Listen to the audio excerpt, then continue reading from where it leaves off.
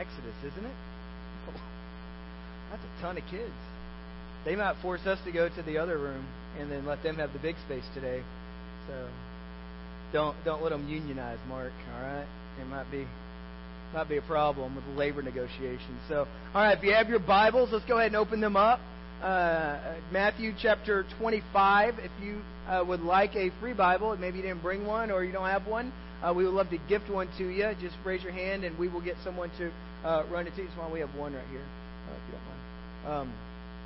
He'll get it to you in 4 to 6 weeks. So, but we are in the middle of really some fairly controversial verses. And if you don't think of them as controversial, at least they can be fairly confusing as we travel through the Gospel of Matthew.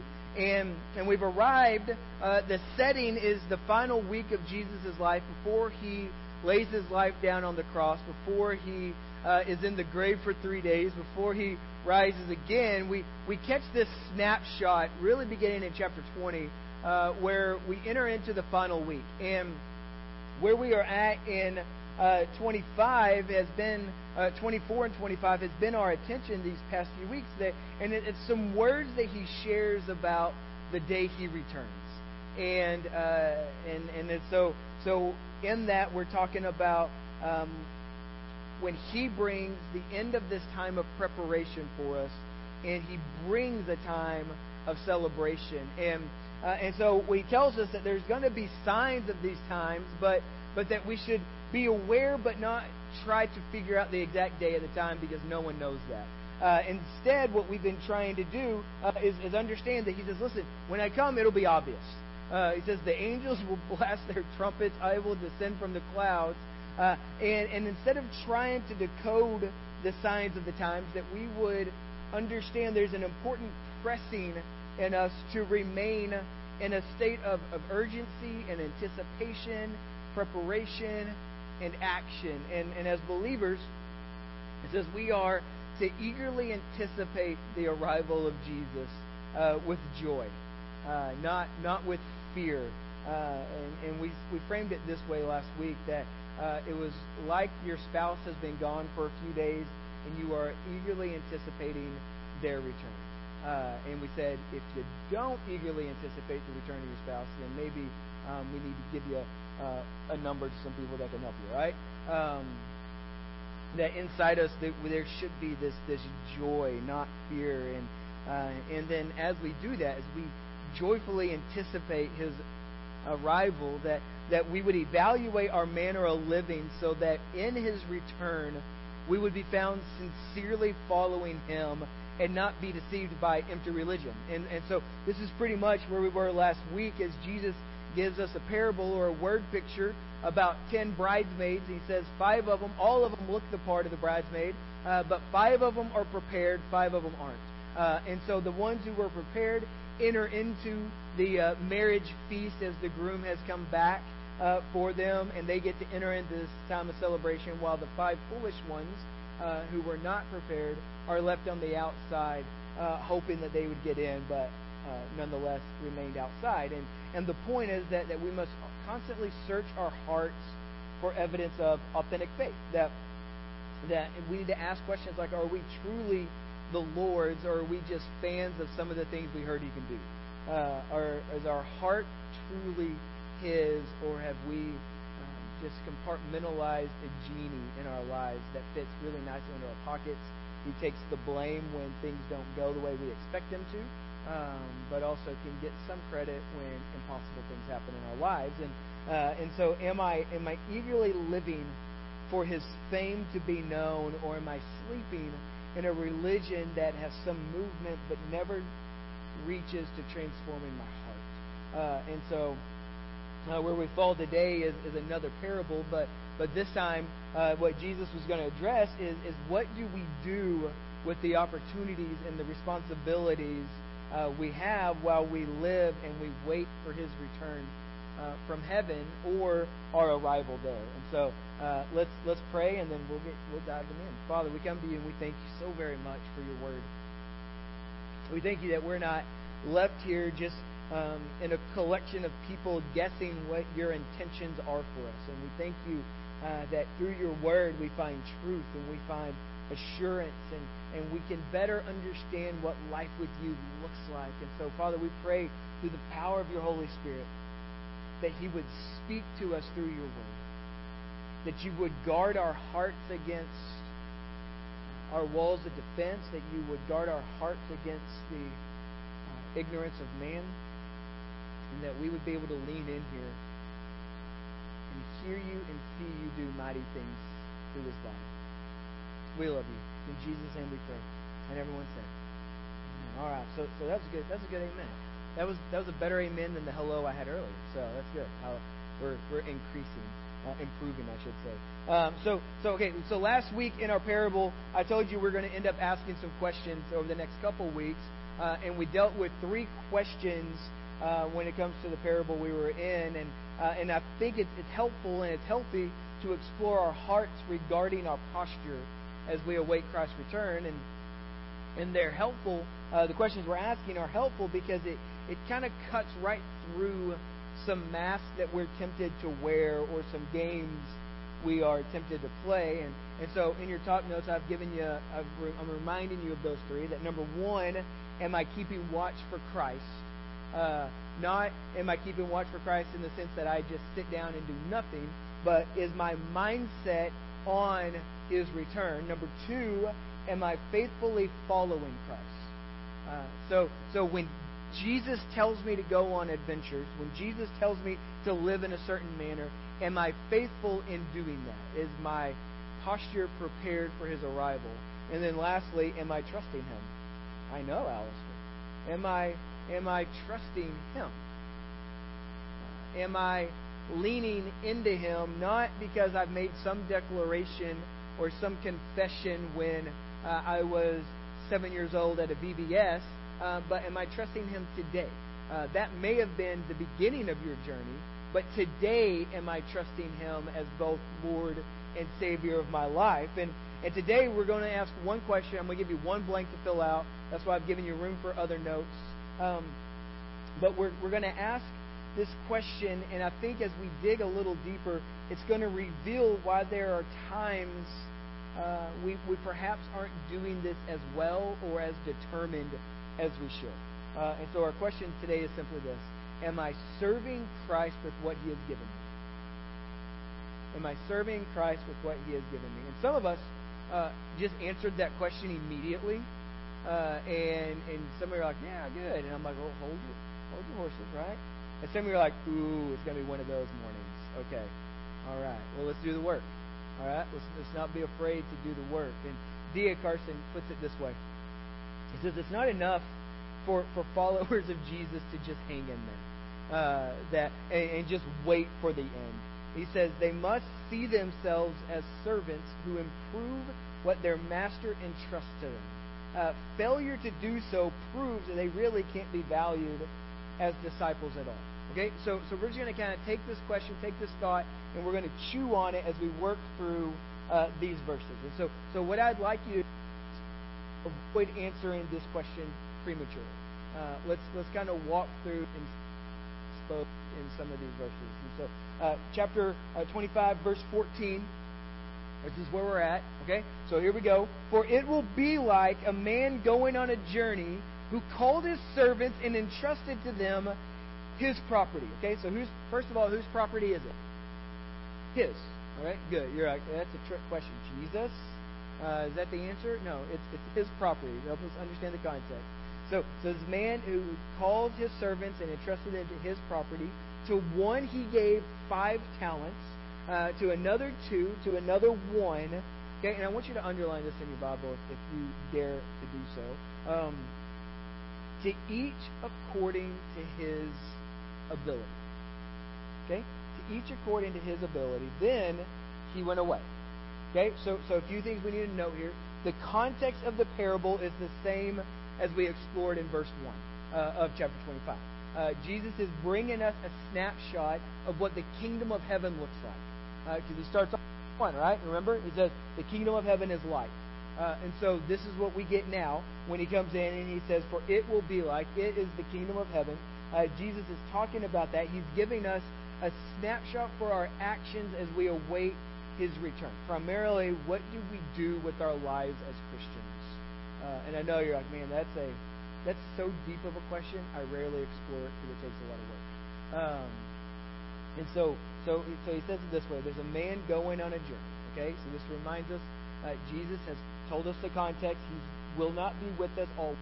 So he says he leaves to prepare a place for us. If you go into John chapter 14, verse 3, he says this. He goes, "And if I go and prepare a place for you, I will come again, and I will take you to myself, that where I am, you may be also." And so he says, I'm coming back. So it's this part in the parable, the master is leaving. Okay? But before he does, he gives them some things. Secondly, what I think we need to understand is what a talent actually is. So if you're looking for some Bible nerdum today, I got you some. All right? So for some reason in my mind, when I heard this passage preached before, I thought of a talent as just a couple coins. That it would sit in fruit. I don't know where I got this. Let's just assume it was from Azle, and the pastor was from Springtown. Okay, but for some reason in my mind, I thought what we were talking about are some mason jars that was filled with coins, much like what you would have in your junk drawer with just change that you've thrown over. And so for some reason in my mind, the master of the house gives this one guy 5 jars, and this one guy 2 jars, and this one guy 1 jar. Now the problem with that is that's not at all what is at play. Okay, a talent in the Bible is the equivalent of gold and silver, equaling about 75 pounds worth of it. Okay, so it's not just a little mason jar. This is a chunk, a heavy weight of gold and silver. Now for us, a talent for them would have been roughly 20 years' wages for the servants. Okay, so for 20 years they say, hey, this is what you would earn, right?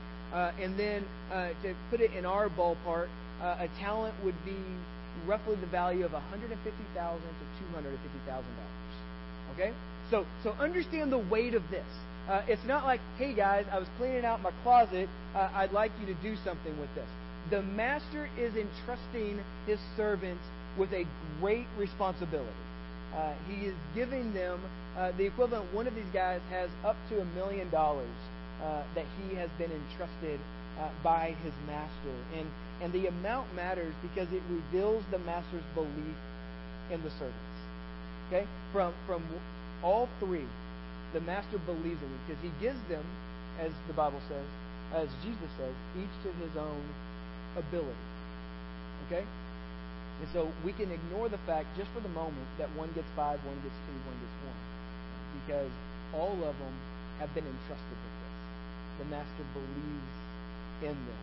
And I think he's also giving them an invitation to be part of his great wealth. And so here's what do they do with that, right? I mean, imagine somebody comes in tomorrow and gives you $1 million and says, hey, I'm going out of town. Here's $1 million. What would you do with it, right? And you're like, Windstar, right? Put it on red. $2 million, boom, win the day. Which that would not be responsible, and you'll find out why later. So verse 16, here we go. Let's ask, what did they do with these talents? He who had received 5 talents, he went at once. Okay, so he went when? At once. That's important. Okay, the master entrusts him with some things. He goes at once. He's not playing games. He's not jacking around. He goes at once, and he traded with them, and he made 5 talents more. And we're like, ooh, fancy. All right. So also, verse 17. So also, he who had 2 talents made 2 talents more. But, and usually if there's a but, there's something that's about to happen. But he who had received 1 talent went, dug in the ground, and hid his master's money. Okay, that's exactly what's happening. So we're on the same page about the map. I know it can be confusing for some. All right. So the first 2 double, and the third one just keeps the same. All right. That's what we're talking about here. I didn't have to ask Mark to do that now for me. And now I should say this before you think that burying the talent under the ground is a strange thing. It is not. It was very much a common practice at the time that you would bury your treasures in the ground. You wouldn't keep them at home because it was hard to secure that, so you'd go and you'd hide it somewhere. and you would literally just bury it there. And so what comes into focus, though, is the urgency for being faithful with what God gives us, right? And the understanding the purposes for which He entrusts them to us that are literal. We don't have to think talent as in the biblical part, but we can talk about this morning our literal talents, our time, our treasures. They've all been entrusted to us by God for the purpose of His renown as believers. Okay, so this draws me into this really interesting emotion of pride and joy that the Master, that God would look at me and say, "Hey, I'm trusting you with some things in your life. I'm trusting that you would develop, that you would foster, that you would grow those things." I'm reminded in these moments that He has equipped me with His Holy Spirit for a purpose, and it's to make His great worth known in my little world. Because let's be honest, that's where we live, right? We can all talk about global worlds, but we really just all live in our own little world as it collides at times with other people's, or it combines at times with other people's. I'm reminded that He has equipped me with His Holy Spirit to be a good husband, that Misty would know His great love, to be a good father, that my son Barrick, that he would know God's great heart for him, that he would equip me to be a pastor, to help equip the saints for the ministry, that He would cause me to be a good friend, that we would, with the people I get to do life with, we would go pursue things that matter, not just sit around and just wait to die. That He would bring me and raise me into transforming me into being a person who lives in hope and joy and peace and gets the privilege of being a light in a dark place. That I would have the opportunity to help people who are far from God find life in Christ. That He equips me for His adventures, and He trusts me to do the work while I eagerly wait to see Him face to face. That's what He does for us. Because you're not just waiting to die. That I'm giving you purpose for your joy. And so the overall parallel becomes pretty clear that Jesus is our Master, and He has given us much, that we are His stewards, that we are responsible for what has been entrusted to us. So here we go in verse 19. Now after a long time, okay, so after a what time? Long time. Okay? So there might have been those moments where they're like, is this guy ever coming back? Right? He said He was going to return. It's taken a while. And let's just be honest, we always think things are going to happen quicker than they actually do, right? So after a long time, the master of those servants came, and he settled accounts with them. And he who had received 5 talents came forward, bringing 5 talents more, saying, "Master, you delivered to me 5 talents. Here I have made 5 talents more." And his master said to him, okay, this is good old-fashioned Bible right here. "Well done, good and faithful servant. You have been faithful over a little, and I will set you over much. Enter into the joy of your master." This is a little phrase that's commonly ignored. Okay? Because when we hear these verses, we've heard it said before, right? "Well done, good and faithful servant. You've been faithful over little, I will make you a master over much." And then we will forget the second part, and we're going to get to the beauty of it in just a moment. When He says, "Enter into the joy of your master." Verse 22. "And he also who had 2 talents came forward, saying, Master, you delivered to me 2 talents. Here I am, and I've made 2 talents more." And this is what I love about this guy, because remember, the master gave each according to their own ability. He's not like, "Hey, I'm sorry I didn't do as well as that guy. I know you gave him 5. He brought back 5. I apologize. I know you gave me 2. I should have made it 5. I should have made it 6 because I was competing with Jim, you know." But He doesn't do that, does He? You get this sense of pride. And He's like, "I doubled the investment. You gave me 2. I produced 2. Here, take it, count it." And his master, verse 23, said to him, "Well done, good and faithful servant. You have been faithful over a little. I will set you over much. Enter into the joy of your master. So the commendation stays the same regardless of the production, right? I mean, clearly in our minds, we would think that the first guy who had 5 talents should be more special to the master because he produced more. But that's not what happens here, is it? The master celebrates both. He celebrates both. And you can almost feel the excitement in their hearts. They're like kids jumping around. The master comes in like, oh man, I got good news for you. I got good news. Here, count it. Count it. And as he's counting, he's like, hey, as you're counting, just know this. I doubled it. I doubled it. Doubled it. I didn't lose it. I produced. You entrusted me with something and I've given it to you.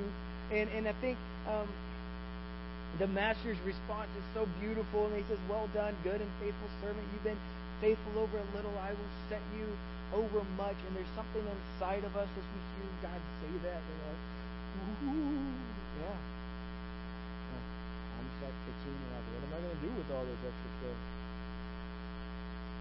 And I think that in itself, the first part of that commendation, it deserves some attention because we find a key to success that many in our time want to ignore, really just want to avoid. Because here's what it is. We want the proclamation and we want the benefit of being set over much, but we want to avoid the first step. We want to avoid that first step. We don't care for and we aren't faithful over the little first. That's big, though. I mean, we expect God to provide great things and give us great opportunities, but rarely are we asking about the level of stewardship we are caring for in our current situation. Rarely do we evaluate that because we're always looking about what we want next. And this isn't just a principle for life. This is a principle for believers who long to make much of what God has done for them in Christ, right? I mean, we pray for promotions. We pray for raises, but are we doing the work now in our current situation that is bringing glory to God? Right? Why would He... we pray for opportunities to God give us better resources so that... but we rarely ask, are we stewarding those resources in a way that is honoring to Him? And here's my thought, because I feel like the Holy Spirit tells me this all the time. Why in the world would God give you that thing? If what you're really asking for is Him to bail you out of some practice that you've developed in your life that is sinful. Why are you asking for more if really all you're asking is for Him to relieve a situation that you got yourself into? What makes you think, and we can just talk about money just for a second. What makes you think that winning the lottery would make you a better steward of your finances? Because we forget that the danger here is that we would not see the better reward. That we can create this false win in the pursuit of more and more and more and more. And here's what we find out, that it says, be faithful with the little so you can get more. And we're like, I'm on board with that. Okay, I get that. Okay, maybe I'll stop ignoring the first step. I'll start being more faithful with what I have so that God will give me more. And we forget that's not the better reward here. That's not the better promise. In fact, we can trick ourselves into believing this is what's being said here. And when the true reward, I believe, is the second part of the commendation.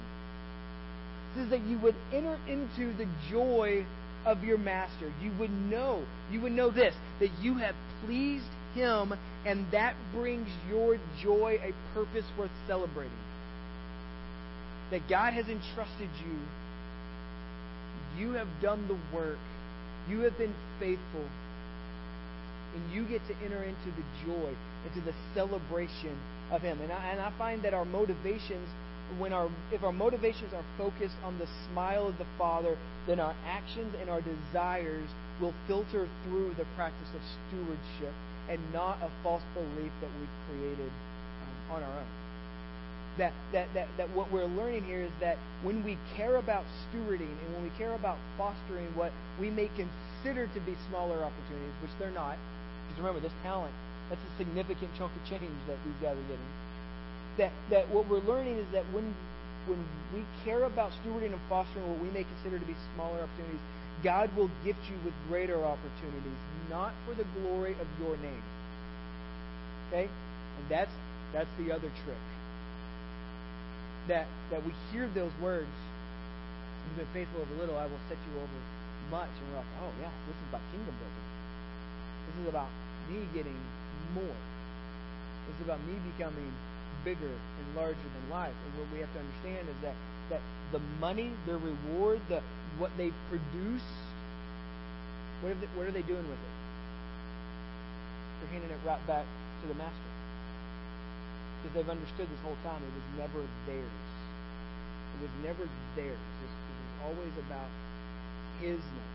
It was always about His fame. It was always about His renown being known. And this is our posture for understanding what do we do with our lives. So we can stop thinking about this parable as our own kingdom building, because even the servants were eventually given back the talents to the master. Rather that we can remember that He will entrust you and grant you opportunities for seeing Him do unimaginable things. Well, we sang those words, and I pray that we would believe them. That You are a miracle working God. And the more we press into Him, the more we see Him, the more we want to not produce so that He would love us more, because that doesn't work that way. But that we would produce because we understand His great worth, and we know that the more we see those things at work, the more He does those things around us and in us and through us. We become very aware of His movement so that we can stop our small kingdoms. I just want to be in that one. I just want to be part of that one. And so that's big, but pay attention. There's still one more person we haven't brought into account. And for me, I'm just letting you know, if you're like, I just want to let you know you're not alone. I am very much exposed in this situation. Verse 24.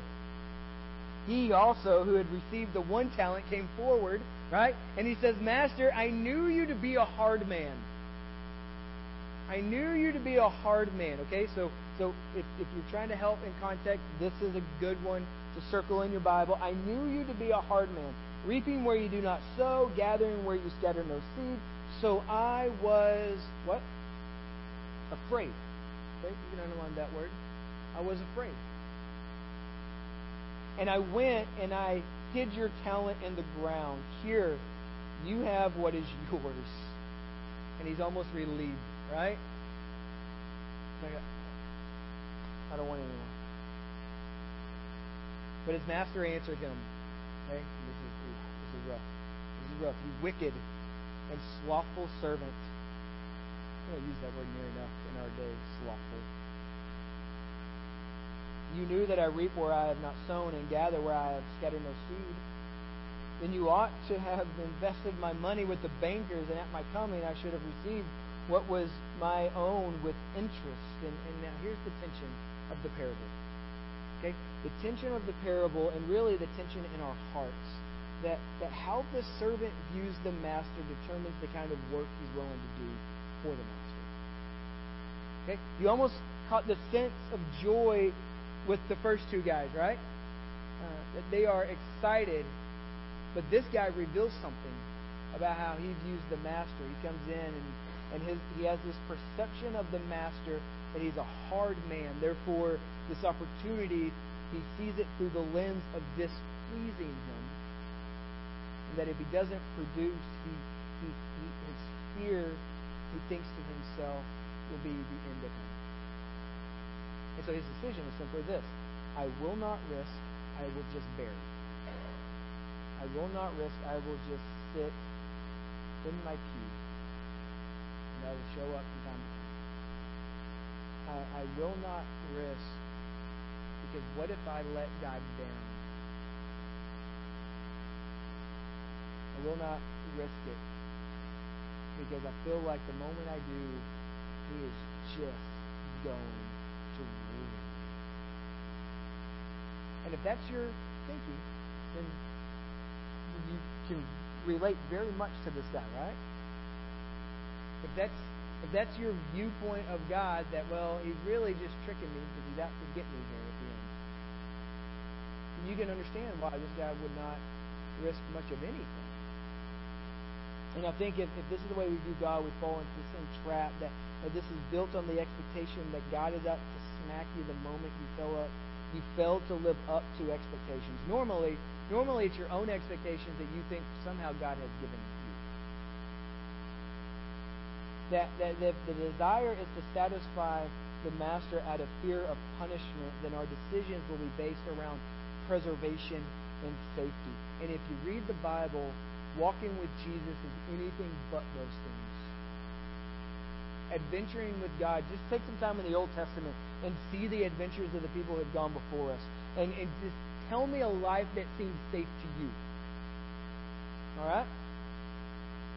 Walk with the first Christians in the book of Acts and tell me that their allegiance to Christ didn't cost them dearly. And tell me that there might be something wrong with us if we convince ourselves that really what God wants for us is preservation and safety. And really what He's told us to do is adventure. So if the desire is to satisfy the master out of fear of punishment, then our decisions will race around those things.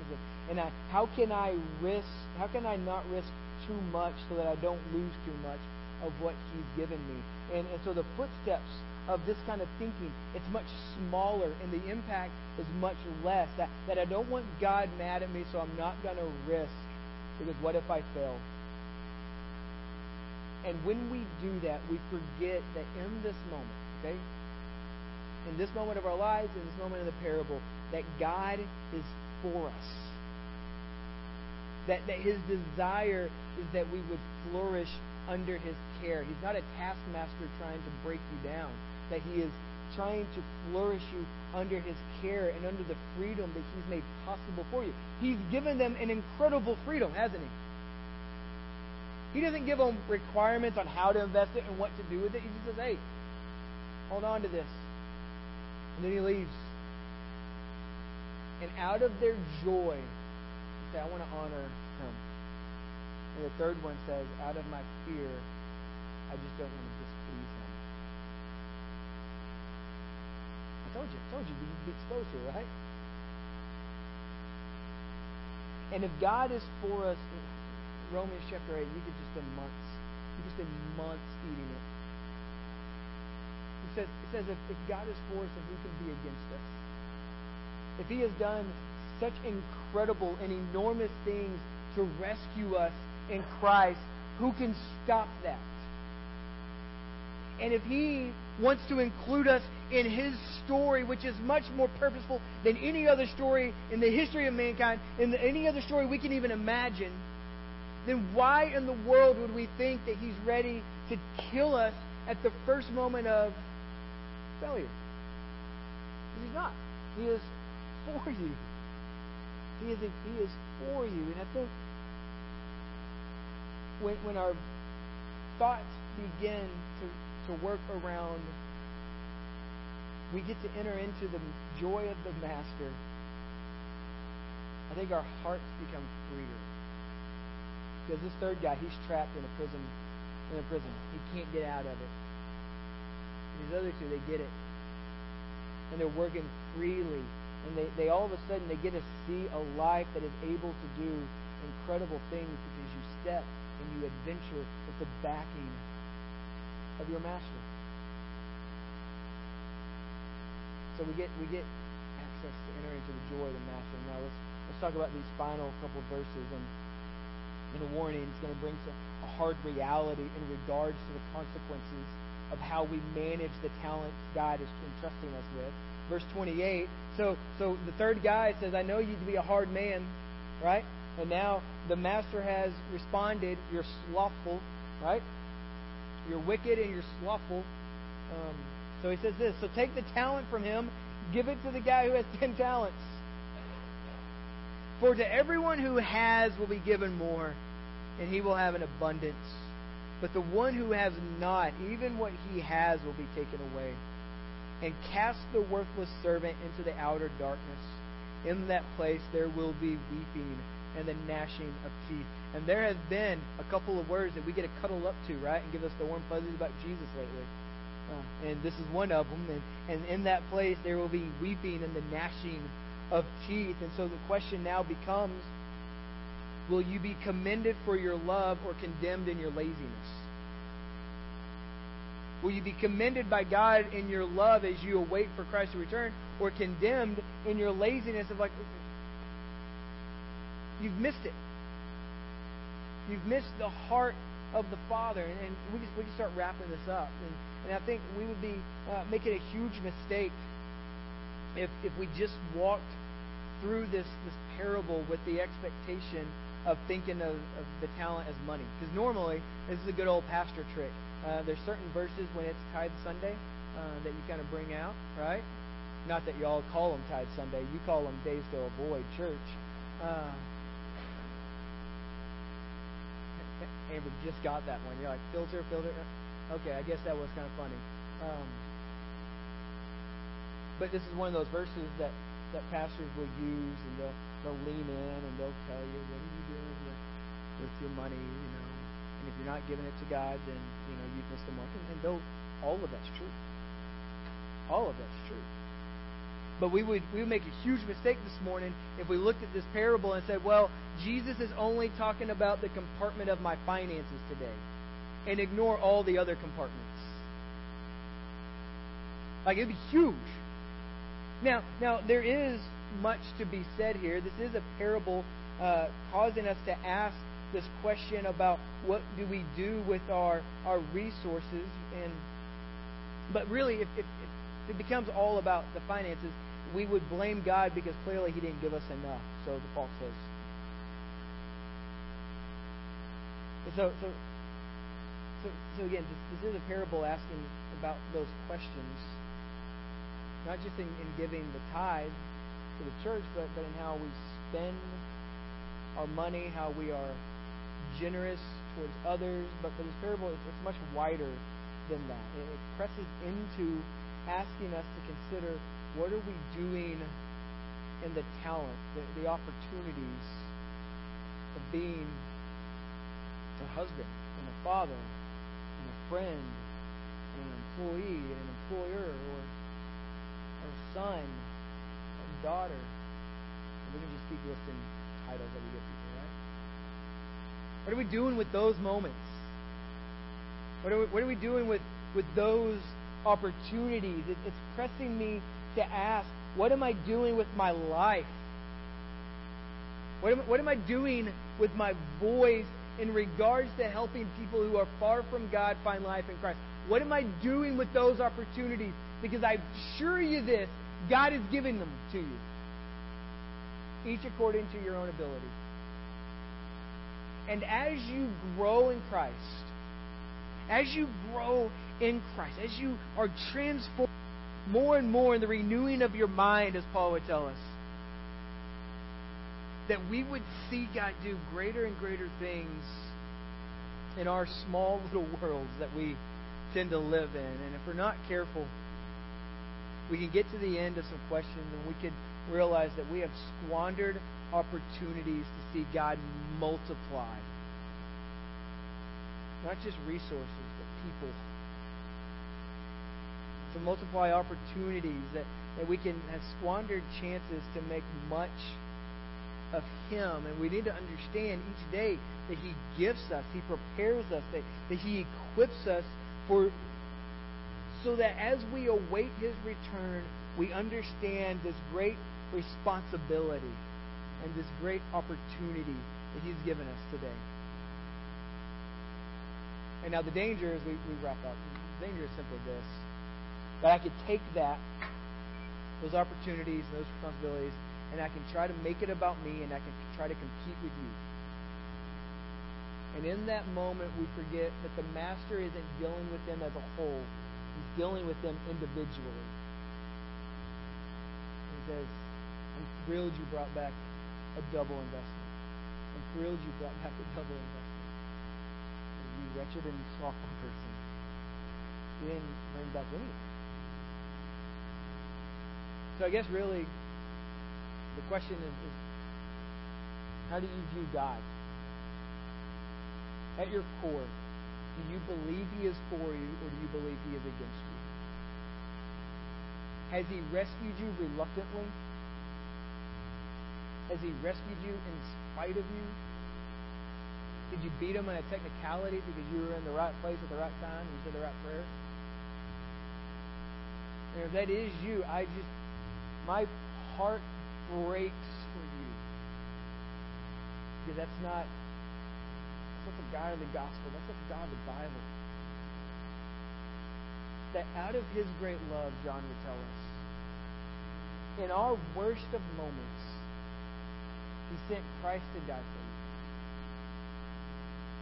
And He doesn't say, I guess I'm stuck with them. Because I get to love them. And each and every day that I show my love to them, something changes in their hearts. And they get to see me do incredible things for the glory of my name, which is what God is for. The glory of His name. So my prayer is that we would see God through the eyes of His incredible love for us in Jesus.